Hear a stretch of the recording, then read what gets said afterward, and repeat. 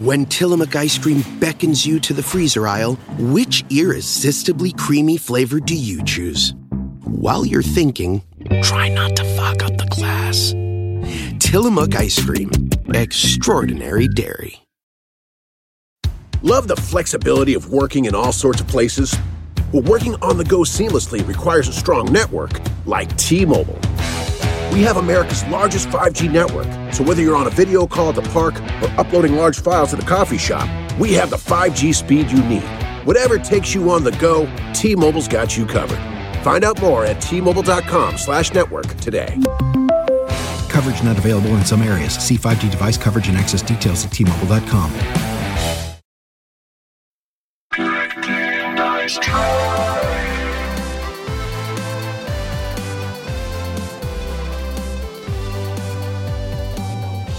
Welcome back. It's Friday. Oh, what was that face? Hold on. As soon as I'm about to kick off this podcast and welcome all of you beautiful people to another lovely Friday with Good Game, Nice Try, I got a grimace from Aaron.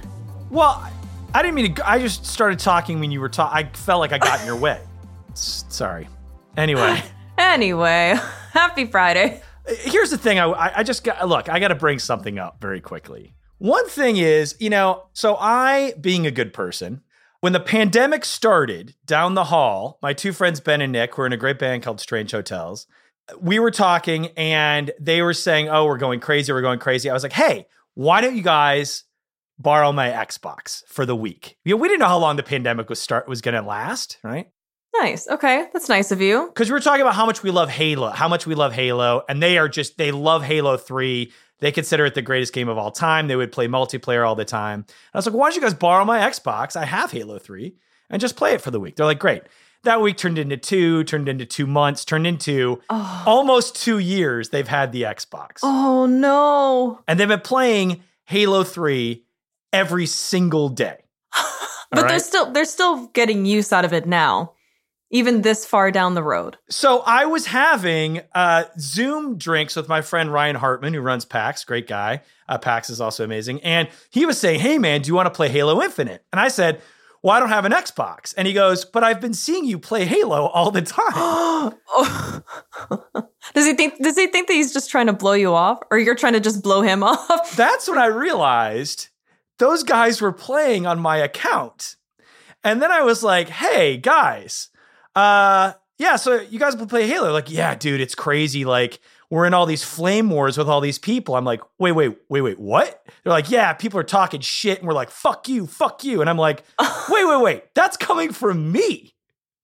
So for the past 2 years, I just have to say, anyone listening, all you beautiful people, anyone listening, if you have played Halo against me in the last 2 years, you have not been playing me. You've been playing the band Strange Hotels. And if I've said anything to offend anyone, I'm sorry, because it hasn't been me. It's been them apparently getting into fights with 13-year-olds on Xbox. So as hilarious as this sounds, I really think this is just like a long, convoluted way for you to get out of being like a shithead on Xbox for the last 2 years. I swear, there's these other guys, and like, and my kill death ratio, it's awful. Obviously not me, right? Right, guys? So I mean, and also I don't play multiplayer. I don't play against people online. We've talked about this. So anyway, I have to come clean. You have not been, if we have played an Xbox game together in the last 2 years, it has not been me. Okay. Wait, so that wasn't you just like teabagging everybody on my team? Well, no, I would go over there and teabag everyone on your team. I mean, they would hand me the controller and I would victory crouch. Thanks. Yes. Yeah. But, victory crouch. Yeah. I didn't make that up. That's a thing. But yeah, so I just... Be careful who you lend your... Anyway, I got the Xbox back. So, Sonia, if you ever want to play Halo Infinite, now you can actually play me. I just have to wade through a lot of bad messages. I'm glad it's finally within your control, whether true or not, or cop-out or not.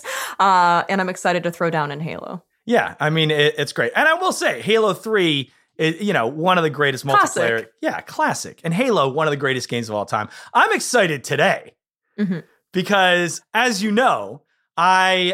huge BioShock freak, I think. It's beyond fandom for me. I feel you. I am definitely up there as well. And while I have played 1 and 2, up until recently, have not had the chance to dive into BioShock Infinite until now with our game book club, which we will be diving into all of our thoughts and feelings after this interview. But absolutely excited for today. I know. So look, our guest today, I mean, to call him a game developer almost feels reductive. I think, is one of the greatest and most visionary minds that gaming has as an art form, by the way. He's an amazing storyteller. He is the mind behind BioShock. He did BioShock and BioShock Infinite. And so this is a perfect culmination of Game Book Club. And I have to say, BioShock Infinite, one of the greatest games, in my opinion, of all time, and possibly the greatest ending of any game to date. Oh my God. Which you guys now clearly know and can agree with me about. He's also the co-founder and creative director of Ghost Story Games. And I have to say, I am extremely excited to see some of the stuff that they're going to come up with. And it was really fun to talk to him about all of that stuff. Please enjoy this interview with Ken Levine.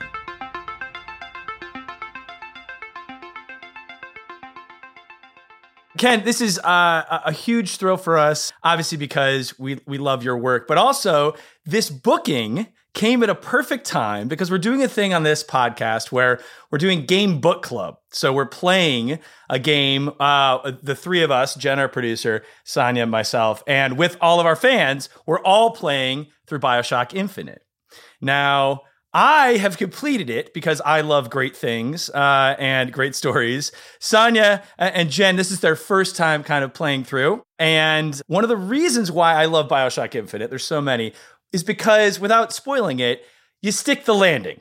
It's one of the greatest endings, not just of games, but in my view, books, movies, any story. And it kind of brings up this thing of, you know, we talk a lot about on this podcast, games being an art form. And we're at the time now, I didn't make this up, but I subscribe to it, where kind of where films were in the 30s, that's kind of where video games are now. And we're just starting to capitalize on this proactive form of entertainment and like, oh, this visceral, emotional experience digging into it. But if you don't stick the landing, it taints the rest of the thing. So for you and for someone who, you know, in BioShock and BioShock Infinite and the things you're working on now, how do you make sure you stick the landing? What are some things you, in your head, as you're kind of finishing the narrative of a game, you're making sure that you're checking off? Well, the one thing I want to say, Aaron, first is like, well, I'll give you a compliment only if the compliment is that we think alike, because I agree with you that games are sort of, yeah, like I was sort of saying that we're sort of in the, you know, silent film era kind of really figuring out what the medium is. Like probably like nobody, when sound came around, when speech came around in films, there's a lot of people who didn't, you know, who thought it was a bit of an abomination, right? Why do you need that for film? And the notion now of silent film being the sort of final form is sort of incomprehensible to us. And probably I don't think we've seen the final form yet. So I like that metaphor, and I agree with it that we have, you know, a long ways to go. And I've been lucky in my career to be at sort of the start of it, you know, more towards the start of it than more towards the end of it, because for a couple of reasons. One, because it's super exciting, and we're always trying to figure out. We're trying to figure out what it is. You know, what is this thing we're making? Yeah, and that's not easy to do, but it also allows us, you know. I like it because it lets me make a lot of mistakes that, you know, like a filmmaker now can't make the rookie mistakes that a filmmaker in the 20s and 30s can make, you know, just all the concepts that had to be created. You know, when you go back and you watch, you know, A Voyage to the Moon, you know, Millet's film or something like that, it's basically a stage play, right? And there's so many things, like somebody had to invent the close-up, somebody had to invent the tracking shot, somebody had to invent, you know, the fade, you know, and these things, you can see in films all these things coming along, you know, at various points. And I still think we're developing the vocabulary and the language. So before I got to your answer on the ending, I just want to point out that I think that's a really good observation. It always blows my mind that, like, I think there were no ceilings in sets built before Citizen Kane. I think like that might be like the first movie that had like, where they showed like a ceiling in a film, which is insane. Yep. Yeah, it's wild. Yeah, well, it's a pain that, you know, it's better hang out. You know, like theater doesn't have ceilings, right? So you're just putting flats, and people usually take the form they understand, you know, which is theater or whatever it's going to be that came before it. and then they copy that, and then they innovate, and they find, angle, reverse angle, and all these other things, even ceilings, like you said. Yeah. So that's a really good point. In terms of endings, as somebody who's not stuck the landing in a couple of games, substantially not stuck the landing, like really crashed and half the crew died and, passengers are on fire. I really wanted to stick it in Infinite, so I appreciate that you liked it. But we spent a lot of time trying to figure out what that ending was going to be. And we spent a lot of energy on it, which we had it like in BioShock 1, we didn't really spend a lot of time, mostly we didn't have the time. And there were some things the publishers wanted that I wasn't so excited about, like multiple endings. I didn't really want for that game. And this time we decided not to do multiple endings and just get one ending really right. And I guess, in terms of the ending, it's a story of a journey, of a character's journey. In Booker and Elizabeth are sort of both going on this sort of this path, and where do they end up relative to where they start? And then we knew we had this whole concept of multiple worlds and this notion of of him going on Booker's life, taking these two different paths, between Father Comstock and Booker. There's a lot of spoilers here. So, just plug your ears. Yeah. And so figuring out, we knew the story we wanted to tell us, but figuring out the way to tell it in a video game that was very visual, but also not locking the player in place into a cutscene, was really important to us. Because if it just ended with a movie, then I kind of think we're violating what makes games special.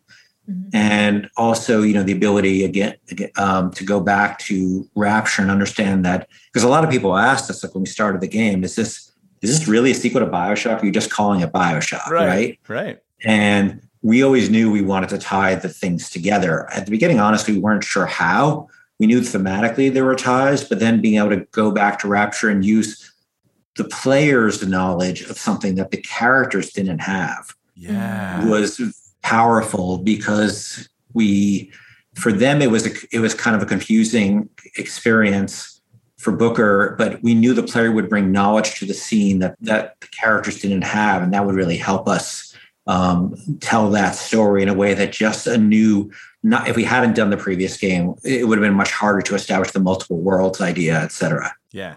Mm-hmm. Wow. And with sticking the landing obviously comes with an incredible narrative paving the way to the landing, which I feel like, in BioShock and in Infinite and everything, between all the audio logs and the environment and everything, it all plays such a key part. And it truly is incredible. It's one of the games that I've found myself involving myself more with actually picking up the audio logs and wanting to absorb every bit of lore that I possibly can.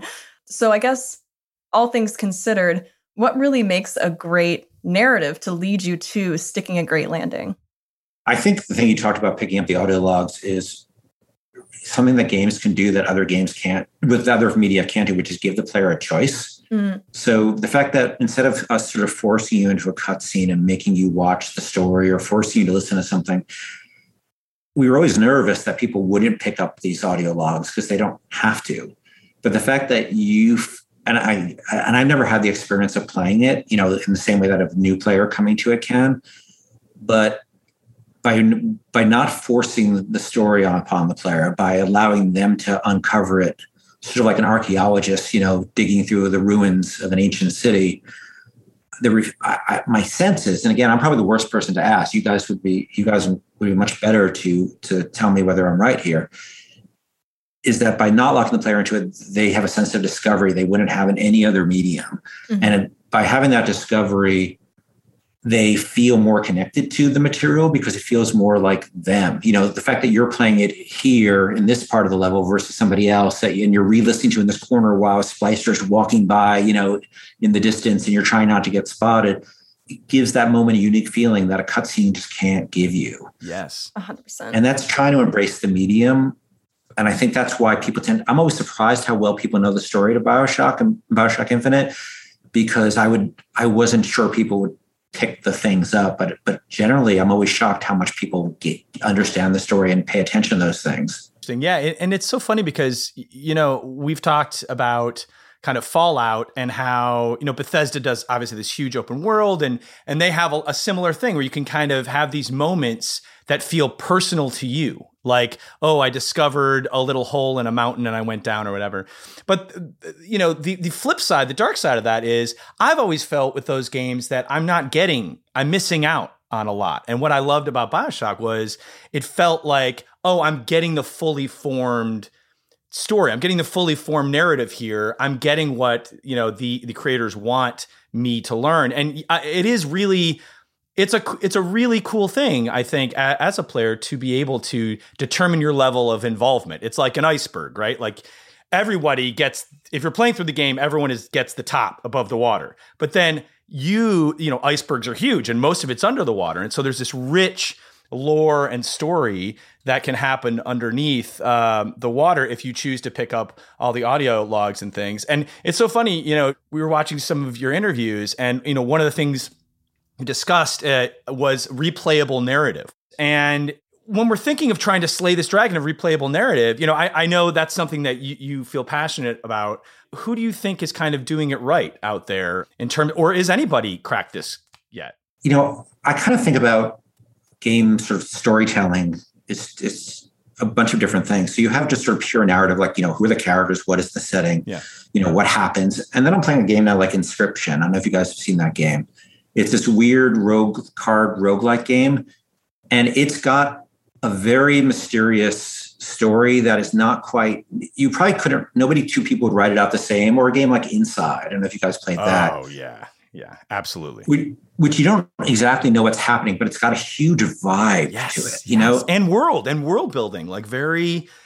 Absolutely. You see when you're going between the buildings and you see these people like all lined up as the weird zombies. Absolutely, yeah. And there's not a word in the story, right? There's not a single word, and you don't know exactly what's happening, but it's in a dystopian society, and you're not even sure who you are or how you got there, and that's okay because you just need to know enough the player. Like, that game, for instance, what are you supposed to do in every screen? You go from left to right, pretty much, right? Yeah. So they've already motivated you using the side scroller in a very clear way to set up what the motivation is. And that's what you always ask, when you're writing a script, movie, I've written a bunch of movies and stuff and games, it's like, okay, what does this character want, right? And what's in their way? That's the whole thing. And in that game, they use very clear visual, iconic language to say that without even getting into the details of the story. So I think there's lots of games out there that have a vibe. Darkest Dungeon's another good example of a game that has a lot of vibe and not really a clear story, and that's okay.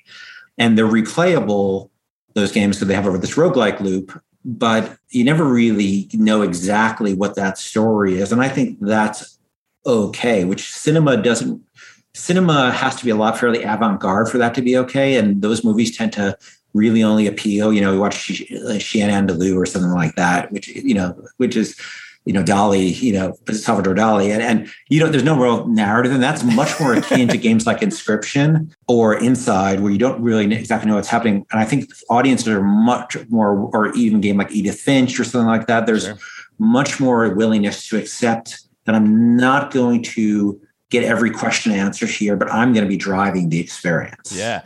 1,000%. And, leading into choices and replayability in games, it's not only just different endings, like multiple endings. It's not just, like a morality scale, having different things happen depending on your moral choices, but even just like from a granular perspective, like little things that affect the game along the way. And make it feel, more like a personal experience, and like you are making these big decisions and seeing the effects of that. Are you taking, the way that you put it actually in that talk, radical recognition? I haven't really heard of it put that way, but it really summed up something that I love so much about games and what they can offer in terms of experience and choices, and seeing the ramifications of your choices and how it affects story. Are you taking any of that into consideration for, future games or future developments?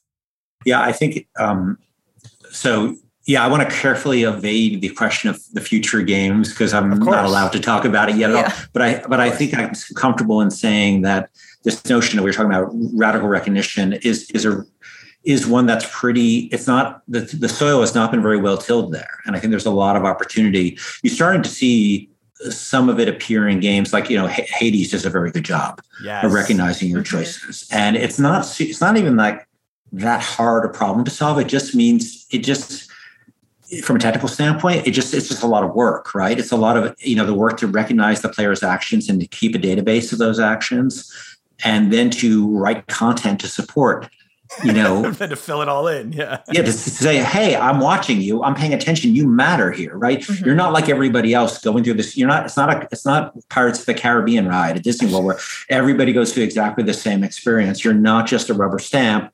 You're having a unique impact on the game world. And you know what? Even if it's a little thing, the bar is pretty low. Speaking of Hades, Hades did that so beautifully. And that's one thing that really stuck out to me is, after you die, however many times, every time you come out, they speak to how you died in the last bit. Yep. They acknowledge it. It's that acknowledgement of like, yeah, that is what happened. Thanks for reminding me. But it is like such a small little narrative tweak, but it really, it makes an impact. And that's where that word impact you use. That's why we're there, right? We're playing a game rather than watching a movie because we can make an impact. Mm-hmm. You can go see the latest Marvel movie and it's great, but you're not. You could have been anybody else, right? But you in Hades, or you in a game that has sort of radical recognition notions, are different from everybody. Your experience mattered, your choice mattered, and it's nice to think the game's paying attention. Yeah, because that's what a dungeon master does, right? The dungeon master, and it's very hard to write an organic full dungeon master, of any kind of. You can't. It's almost, it's a very hard problem, but recognizing actions is something that's within the scope of what we can do. And I think as an industry, we need to do a better job of it. And people are starting to point the way towards that. Yeah, absolutely. And I would say as well, like when we're talking about, radical recognition, it feels like we're having epiphanies on a narrative level. Like, oh, right. So now I'm almost part of this story. That's really, for me, when we're talking about what pulls me into a story with a video game, it needs to feel like a personalized experience, or at least that I'm connecting with it in some way. And I can't even imagine where we'll be in 5 years in terms of making I'm having experience, I'm recommending a game, but I'm like, maybe it won't be the same experience. You might not get the same story at all. And it feels different than a choose your own adventure book in those ways.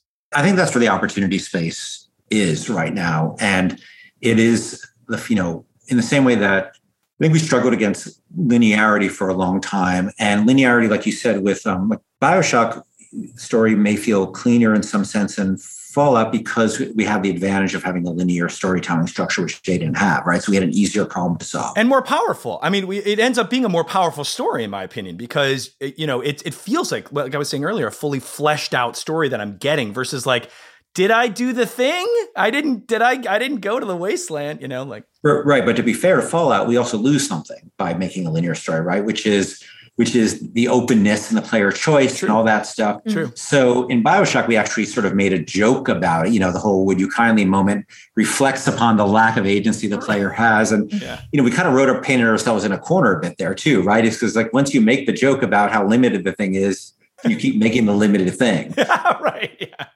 And so it just drives it in harder. Yeah, I'm looking around. Yeah. Wait, this is very limited. Damn it. Yeah, because we called it out, right?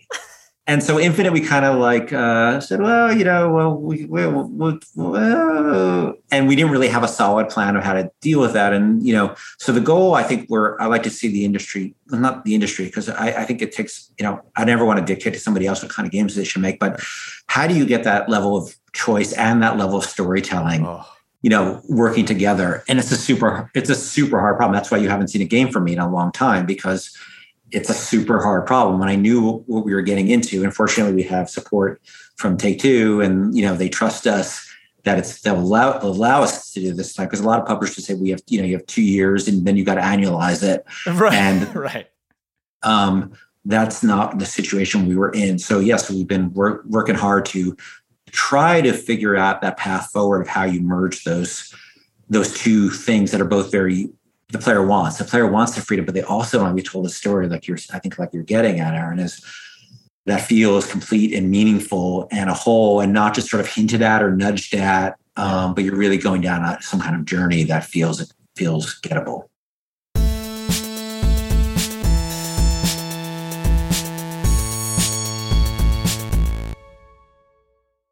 With chocolate treats mixed into dark chocolate ice cream, the Tillamook Chocolate Collection is a chocolate game changer. Because the thing that pairs best with chocolate is more chocolate. Tillamook Chocolate Collection Ice Cream. Extraordinary dairy. Love the flexibility of working in all sorts of places?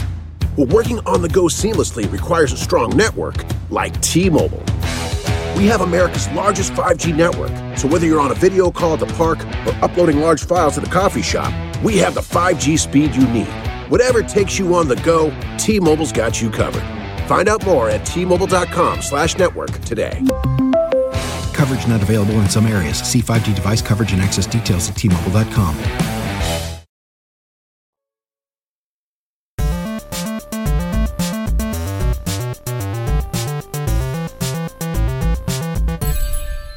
Probably pretty under wraps. Can't speak too much, but I would love any insight into everything you're cooking behind the scenes at Ghost Story Games. Yeah, I wish I could give you more, Sonia. I can't really say much about it because we're trying to avoid going out and publicly talking about a game before it's really well cooked, because we've had the experience of going out and talking about something and then something changes in the design and then people get frustrated because they saw something they got excited about. And then, through the natural course of development, you realize that thing doesn't work very well. It's not very fun. It may look great in an E3 video or something, but it's just not fun to play. And you can't just leave it there because then you're shipping something that isn't fun for the player. And so we really wanted to wait until the thing was in a much more finished condition before we started talking about it. Listen, trust me, I'm in love with this thing and I would love nothing more than be able to tell you every single thing about it. But we can't. But I think it won't surprise. People can probably put a lot of pieces together, out of what I've said in the past and, the kind of games we've made before and what I've been, frustrated about in terms of what we've not achieved. I didn't want to, the reason I didn't go make another BioShock game, is because I didn't know what else to do. Personally, I didn't know what to do to make something different, to make a different statement. And I wanted to, and it wasn't easy to step away. You finally, I remember when I got started in the industry, I was like, oh my God, if only I could make a game that people play. If I could sell 1 million copies of something, that many people play, like I could die happily. And then you do something like that. And then you realize, okay, well, I did that. Well, what do I do next? And I didn't want to just keep repeating the thing we had done because, you only get so many of these in your life to make. They take a long time, especially this one. And so each one has to matter, or at least it has to have a chance at mattering. So it is ambitious. It is a very challenging game. And we are trying to address some of the issues we're talking about and with our particular take on it, because we care. It's very narrative focused, and we care about narrative a lot, and we care about what the future, what the potential of game, whether we succeed or not. Hopefully we will in a big way, but we want to try to move the ball down the field for what narrative can be in a game, because that's my chosen field. I love movies and I love books and I love TV shows, but games are my thing. And if we can make some small contribution to moving the ball down the field towards these goals, well, that would be great. We're getting low on time, and we asked our fans for questions for you. So we could do a couple rapid fire fan questions. Are you ready? Sure. Okay, absolutely. Fantastic. This is from Twitter. Okay, so at Steven Scott Day asks, what sort of genres in film/TV/comics do you love that you haven't seen done quite right in video games yet? And mechanically, what do you think would make that genre interesting? Well, one disadvantage games have to films is that, you can pretty much write a film about any genre. You could write a story, how do you, like a love story is a very hard thing to do in a game, right? Yeah. A story of somebody's collapse into, mental illness and the kind of way it really works, because you don't have mechanics in movies and games generally. There's some games that are now that don't have mechanics, like, say Gone Home or something like that. Sure. And so you can explore but even that's sort of rooted in the exploration mechanic. You always need, all games have some sort of mechanic. That's sort of what makes a game, even if it's just walking around. And so I think there's a lot of genres that are very, very tricky, like, telling, one of my favorite love stories is Eternal Sunshine of the Spotless Mind, right? And which is so beautifully told, and so told with so much mystery and so many layers. But, they're in charge of, they're in charge of every frame of that experience, and they can really manage it because the amount of information is so overwhelming, and it'd be so easy to get lost and lose track, and that movie be completely terrible. But the creator has such fine control over it because they're literally choosing every frame. And so I would love to, and so my favorite films tend to be strange, hard to define genres, whether it's like, There Will Be Blood is one of my favorite films, or Miller's Crossing by the Coen brothers. I tend to like these very auteur-driven films that don't really fit into a traditional 3-act structure, that have themes that you don't quite see in other stories, that aren't very really character-based. Yeah, very character-driven. Exactly.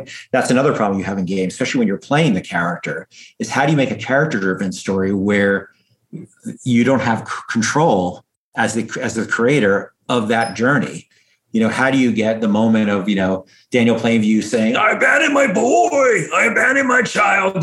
How do you do that in a game? How do you get to that moment? You can't. Yeah. And so you do something different. So I think there's a danger in overly trying to ape, what somebody else does. Some things are easier, like Star Wars. There's reason so many games about Star Wars is it's heavily violently conflict driven, right? It's very hard to tell the story. It's easy to tell the story of blowing up the Death Star, but it's not so easy to tell the story of Luke going from a child to a man, right? Mm-hmm. That's the part that you can't really do. But the flying the TIE fighter part, that you can do. Sure. That is basically a game. Yeah. And has been. Wow. Yeah. So at Claudioff asks, if you could go back and make a game again, a game you've made, BioShock or otherwise, what would you do differently? Is there anything that speaks to you? The game is released. You could, hindsight's 2020. Looking back on some of the games you've made, is there anything in particular like, oh, that one's a pebble in the shoe? I wish I didn't do that thing. Yeah, I mean, System Shock 2, our first game, I knew at the time the ending was terrible. Like you talk about sticking the landing, that was the entire crew, the passengers, the entire airport was destroyed when we landed that. And I knew it at the time. We had 14 months to make the game, and I don't even know what that ending would be. And I probably, even if somebody offered me, I don't think I would do it, because I think you're just trying to fix your mistakes in the past. I'd rather just make a new mistake, and try to be better about that new mistake. But it was terrible, and it really weighed down the experience. And I think we until Infinite, I think we really struggled to stick the landing. Even BioShock 1, we had a problem where the big reveal happened at the end of Act 2, and that's kind of left Act 3 a little flaccid. And I would probably do it differently. I don't think I would want to, because, I think that's not necessarily the most mentally healthy thing, is try to go back. And it's like, oh, don't you want to go, if you can go back and fix your past relationships, when you do that, but then you're not going to meet somebody new. Right. Eternal Sunshine all over again. Maybe it's unfixable. I don't know. Maybe I'd have no great idea of how to fix System Shock 2 or how to fix BioShock, but I can recognize the fact that they weren't ideal. They weren't the things I was happiest with in those games. It's what you learn. It's what you learn along the way. And it's the friends you make along the way. Exactly. Another one that I thought was really interesting, I'm going to butcher this, is it Chav Chihiro? If BioShock was not a first-person shooter, how else would you most want to see the game represented? They say, example, like a third person, fixed camera, top down, side scroller. Like what other kind of format do you think would be interesting to explore through BioShock? I think BioShock especially is served by being first person, because you're such a cipher in it. And the fact that you don't see yourself and the fact that you're so ill-defined is its strength. And I always try to leverage whatever, and I tend to make mostly first person games, except for Freedom Force. I think I've made only first person. Oh, one game that never shipped. It's a third person game. That's not a arbitrary, we don't just say, okay, it's first person, why not? Like if it is first person, we try to make everything pay off to that fact that it's first person. The fact that you are in those games a bit of a cipher, in that game that you're kind of invisible, and don't really have any heft to you. We try to make that a strength rather than a weakness. It is tougher in a first person game. Like if you did Uncharted in a first person game, similarly, without seeing Nathan Drake, I think that game wouldn't really hold up in the same way because he's so central, his body, how he moves, his body language, or, Mario or something like that. Mario as a first person game would be, I wouldn't want to play that game, right? So much about how he moves through the world. What are the verbs the player has? What are the actions he takes? What is their character journey? Like you have to take your limitations of first person, and you have to try to turn them into strengths. In the same way with third person, you want to also leverage all your strengths maximally. So first person, I've always liked because it gives you, it's sort of, you are yourself more in first person games than you are in a third person game. And I've always enjoyed that merger of trying to merge the player and the character into a singular element. And so I prefer that for the style of things I do. And we could have done that, these games, third person games. It would have been harder technically. We don't have a ton of experience with it, but I think we would have had to change it and change the story because it wouldn't have impacted as well. Our last fan question here at Megapow says, and this is, did you foresee that Enrage would become the most controversial of the plasmids? This one's aimed at me because Enrage is my favorite plasmid because I'm a coward. I had the chameleon. I like to hide, and I try to make the enemies fight each other. And it never works. They always then come at me. What if you had a plasmid in your real life? What would the plasmid be? Well, it's interesting because in the game world, there's lots of plasmids that hint at, making yourself better looking or making yourself more sexually potent or making yourself smarter. Those things are very hard to make games out of, right? So we tend to have the things like light stuff on fire. Here's bees. Yeah, shoot bees. Yeah, shoot the bees out of your hands. Yeah, which I kind of want that one in real life. It doesn't have a practical application really in real life. I mean, unless you're in running an apiary. Right. And so, I think that I would pull something more like from the things that were advertised in the world rather than any of the powers, because probably, you don't want to have the electrocution power because you'll probably kill your family and that would be terrible, or light your house on fire if it was, incinerate. So, I think I would probably, do something. I don't know. Is there one that makes you happier? That makes you satisfied with your life? And whiskey plasmid. Yeah, there you go. Whiskey. Yes, I would choose the whiskey plasmid without the hangover. Just the thing you do at the end of the day to forget all the terrible things that happened today. If there was a plasmid for that, I'd go for that. I think Men in Black condensed that into a pen. Yeah. Yes. I think that's pretty. I wouldn't mind the pen. The pen could be useful. I'm here for the pen. There we go. I'm here for the pen. Well, Ken, we're almost out of time. And again, this has been a real treat for us. So thank you for being here. But we love to end every interview with asking our guests the same question. Their best game and their worst game. So the game that, not subjectively, just you personally absolutely love, and the game that enrages you the most, or maybe disappointed you the most. So let's start low and go high. What is a game from childhood, currently, whatever, that you were that is this game, I can't stand. What is the worst game for you? I think the game that disappointed me the most, because it was, the aesthetic was so cool. Yeah. But the game just didn't work. It was a game called Interstate 76. That was one of the, I don't remember, it was built in the old MechWarrior engine. And it was one of the first games that I saw that had a great vibe. It had now you see this all the time, a 70s homage type thing. It was a 70s TV show vibe. And this came out in the 90s. Whoa.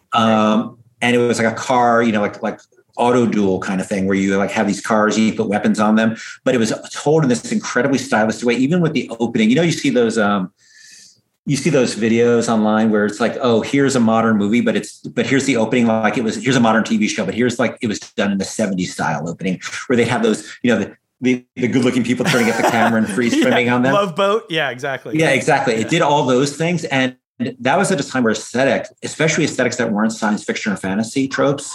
Because, back when we started, and the reason I felt Thief was to film noir is I want to bring different aesthetics that I hadn't seen before in games. But it was one of the first games that really had a different aesthetic. And unfortunately, the game, it didn't perform well. It didn't play well. And it was just ahead of its time.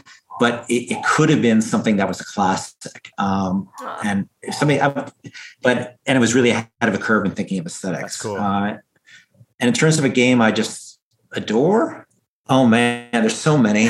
And it changes all the time. I mean, if I had to choose one, I would say probably XCOM and the remake, because it really was something that combined two smaller things, the sort of strategic mode of the map and the world and the overall conflict and these individual battles to tell a larger story. And those two elements became much greater than the sum of its parts. And, and that was my favorite game for years and years and years. And Jake Solomon, his friend of mine, a great guy, came along and took something wonderful and made it even better without losing, but made the heart of it. And that's a very hard thing to do. A remake is a really hard thing to get right. It always sounds great. And then you go in and play it, especially if you're changing it substantially. Yeah. Mm-hmm. And so I think that game is probably, that series is always going to be my favorite. Wow. There's so many games, and especially in the last few years, there's been so many great little indie games coming out, whether it's something Inscription or Play The Spy or Inside. That's where I'm seeing a lot of the amazing innovation coming around and lots of new ideas coming around. So I think you get a much broader, you can really, if you look really hard now, you can really find amazing experiences. They're almost like short films. It's almost like people making little short films, which is really. Yep. And they don't have to be like 90 hours long or anything like that. And so you play them and you get something really special out of it. And they keep learning from each other. They keep growing because there's not that same risk factor of they're going to spend $500 million on it or whatever. So they can really take chances. And even individuals, like you said with Stardew Valley, an individual can, in their bedroom while they're doing their day job, can make something that just is completely enchanting. Yeah, 1,000%. And, it's XCOM today. It's Frog Kissing Simulator tomorrow. As we should always be expanding, the games in our Rolodex. I feel like favorite games change all the time. So, yep. Yeah. So if we do this again a year from now, I may have a different answer for you. Thank you so much. Again, this was a real treat and fascinating.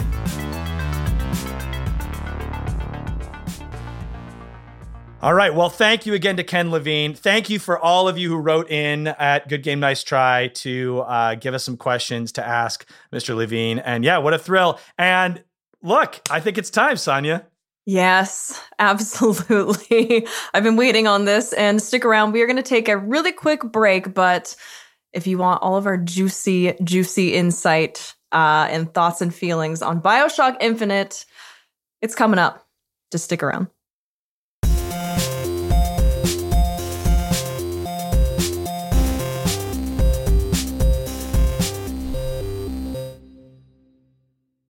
Love the flexibility of working in all sorts of places? Well, working on the go seamlessly requires a strong network like T-Mobile. We have America's largest 5G network, so whether you're on a video call at the park or uploading large files at a coffee shop, we have the 5G speed you need. Whatever takes you on the go, T-Mobile's got you covered. Find out more at T-Mobile.com/network today. Coverage not available in some areas. See 5G device coverage and access details at T-Mobile.com.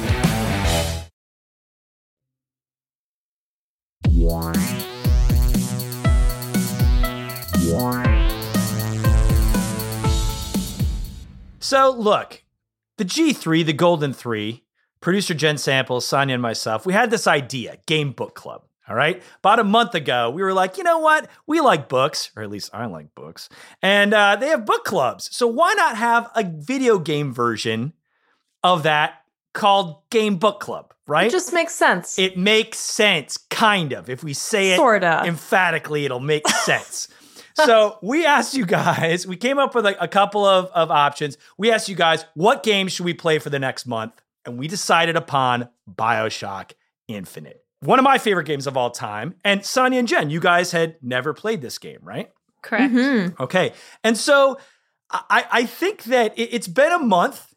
We've all gone through this experience separately, yet together. And now it's time to discuss BioShock Infinite. So here we go. All right. We're on the other side. We're on the other side of it. Now, for those who don't know, BioShock Infinite, the third in the BioShock series, takes place in a floating city called Columbia. It doesn't take place underwater in Rapture.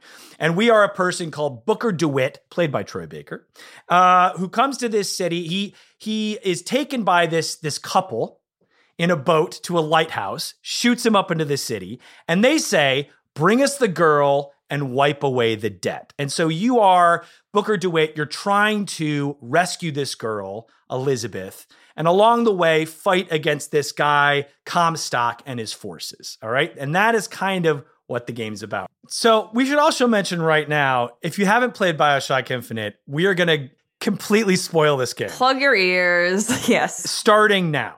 You know, for me, playing this game through the second time, I had such an appreciation for how early on he starts to seed this idea of different dimensions. And especially in the music, you hear a lot of like kind of Dixieland, barbershop quartet versions of songs of today, which I was like, oh my God, like almost, I want to say like in the first maybe 10 minutes of the game, it's already being planted in you that something is kind of not right and a little off. Yes. There's an uneasiness. When did you guys first start to realize that there was something else going on under the surface with this game? I mean, it's like you said, very similarly, it's kind of an undertone that follows you throughout. But I would say, with everything leading up to kind of the ending of the story, the one part that just broke me entirely and my jaw dropped, when everything opened up into Rapture. Oh, yeah. Are you kidding? Are you absolutely kidding? How quickly did you know it was Rapture? I didn't kind of know immediately. I didn't. I mean, at first I was like, oh, underwater. I'm like, okay, all right. Yeah. And then I saw Songbird drowning and dying and her being like, I'll just let go. And then I didn't really get it at first. And then as soon as I backed up and kind of looked, I'm like, are you friggin' kidding me? Opening up into Rapture and everything. And I loved the one part that got me was City at the Bottom of the Sea or City at the Bottom of the Ocean. Ridiculous. Yeah. Booker shits on Rapture, which is pretty fun. Mm-hmm. But it was really cool. Like, it was like seeing an old friend. It was like, right. And you're kind of walking through, and then you get that cool panning as you get in the bathysphere and go to the surface. You get to see like the Footlight Theater and all these other kind of places you had played and been trapped in. It was amazing. It was unbelievable. And then, you know, when she was saying something about the stars being, you know, like other doors or other something, I'm like, what? What do you mean? And then it slowly started piecing together that it is infinite. There are infinite timelines. There multiverse. are multiverse. It was, unbelievable. Always a city, always a man, constants and variables. That was such a cool moment for me too, because I kind of thought BioShock Infinite, the sky is infinite. We're in the sky. Mm-hmm. It's BioShock, but infinite. But you're right. At the end, it's infinite possibilities, infinite timelines. So one thing that we are leading up to, and one thing that is driving me crazy that I need to talk about is Booker's true identity. Really, it's Comstock's true identity. It's true. Because Booker, his backstory is he was at Wounded Knee and felt horribly guilty. So he goes to get baptized. And he's reborn in the water in some of the timelines, right? He chooses to be reborn. And when he's reborn, he chooses Comstock and that's his persona. So really, obviously, Comstock is yourself. And I feel like I pride myself on picking things up and seeing those things coming. I didn't see this one coming. So if Booker is technically like a different instance and a different multiverse of Comstock, and they're both kind of one and the same, does that also reflect on Jack and Andrew Ryan? Because it seems like there's so many parallels against all these different multiverses. You know what I mean? Wait, so you're saying that Jack was actually Andrew Ryan? They were the same person? I don't know. Anything goes in a multiverse. That's why it's so stressful. Right? And there's so many similarities between like the Songbird and Big Daddies. how like mechanically how they work, like the lights True. and the eyes and everything, very, very similar. And Elizabeth and the little sisters, and how like the big daddies are protecting the little sisters. Songbird looking over Elizabeth. I'm just saying there's a lot of parallels, and I want to know how deep this runs. I think Jack was also all the little sisters. Oh my God. Maybe. But I'm just saying there's a lot of parallels, and there's, you know, again, anything goes in the multiverse, but it comes down to constants and variables, like the constants in those kind of dynamics, and just the variable being. See, you talking about this, your face is like lighting up and you're so excited. Me, stressed out. Wow. Multiverses stress me out. It's not enjoyable to me. Once that layer came where I was just like, oh my gosh, this is multiverse, it overwhelms me too much, and I just can't enjoy it. It's even like with the Marvel movies, the fact that Spider-Man's going to be diving into the multiverse, I'm already dreading it because I'm like, this is too much to keep track of. I don't know. Loki, I couldn't keep track. So multiverses in general stress me out. However, that being said, I did find it, the part of the game where I was just like, holy shit, was the coin flipping, you know, where it's like, they've seen him before. He's been here before. This is a routine, where it's like the first time we're experiencing it as that character, that where I'm just like, oh my God, the characters already knew he was going to come. Like, it's that's crazy to me. But I will say, you know, talking a little less about story, because here's the thing. I think and here's why I loved it, is because, like you guys are saying, world building's amazing. Obviously, the acting's incredible, writing's incredible, all this stuff, art direction, unbelievable. They stick the landing, which is fantastic. Such a great ending. But also, a game has to work as a game. And, you know, I think, like, I loved the idea now that there is this vertical kind of, with the action and the fighting, there's a vertical with the skyhook to everything. Where, you know, you do think, like in Rapture and in BioShock 1 and 2, it's so claustrophobic and you're under, and it's like things are dripping, and it's great. But it was so cool to have the same kind of tension, stress, and action happening where there's this kind of vertical ability to go up and down, which was cool. Yeah, and it felt so open. It did. Yeah, like you could just sort of explore anywhere, but... Which, again, overwhelming to me. Too much space, too many multiverses. I feel you. Now, what about, before we wrap, the very, very end? The final scene. The very final scene. Yes, I felt like I might have had this spoiled a while ago. I heard that he dies. Chooses to be drowned. Chooses to have himself killed. Yeah. I just knew that he had died, and I was like, wow, that sucks. But now that I have the full scope and have the full understanding of what that actually means, it was, while it was that one like pinnacle moment was spoiled, everything else, it made it, you know, still entirely worth it to go through, you know? At the very, very end, after he dies, he's back in the office and you hear crying. What do you think? Do you think he's learned? Do you think it's him?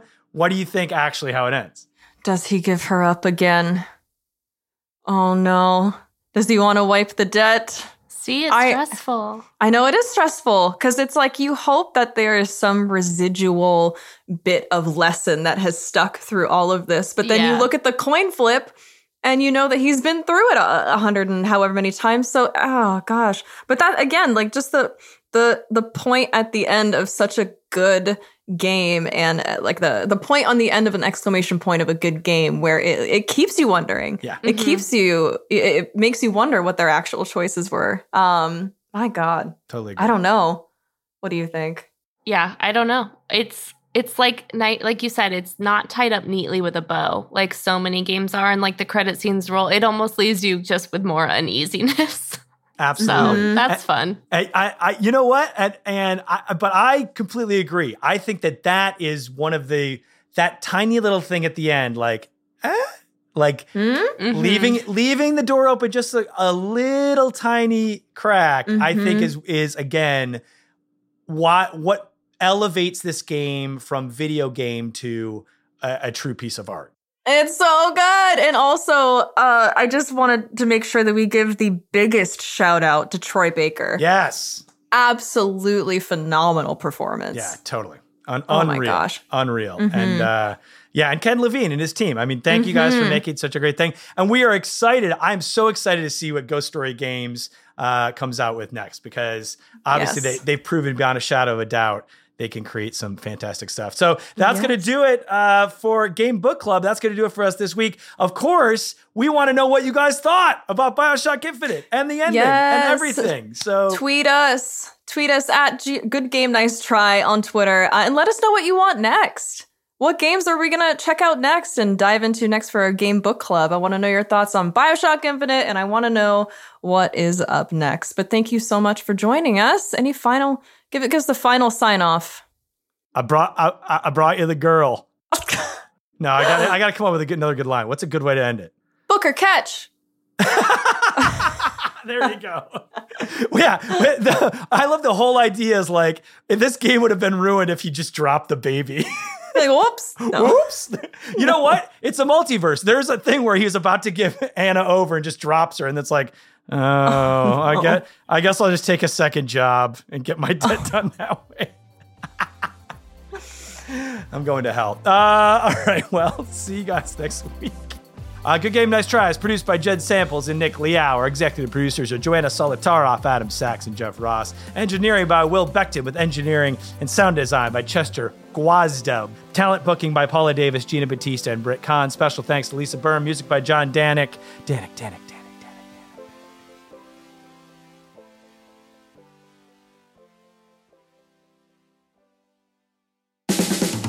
This has been a Team Coco production. Love the flexibility of working in all sorts of places? Well, working on the go seamlessly requires a strong network like T-Mobile.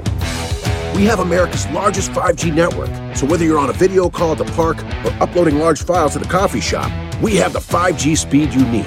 Whatever takes you on the go, T-Mobile's got you covered. Find out more at T-Mobile.com/network today. Coverage not available in some areas. See 5G device coverage and access details at T-Mobile.com.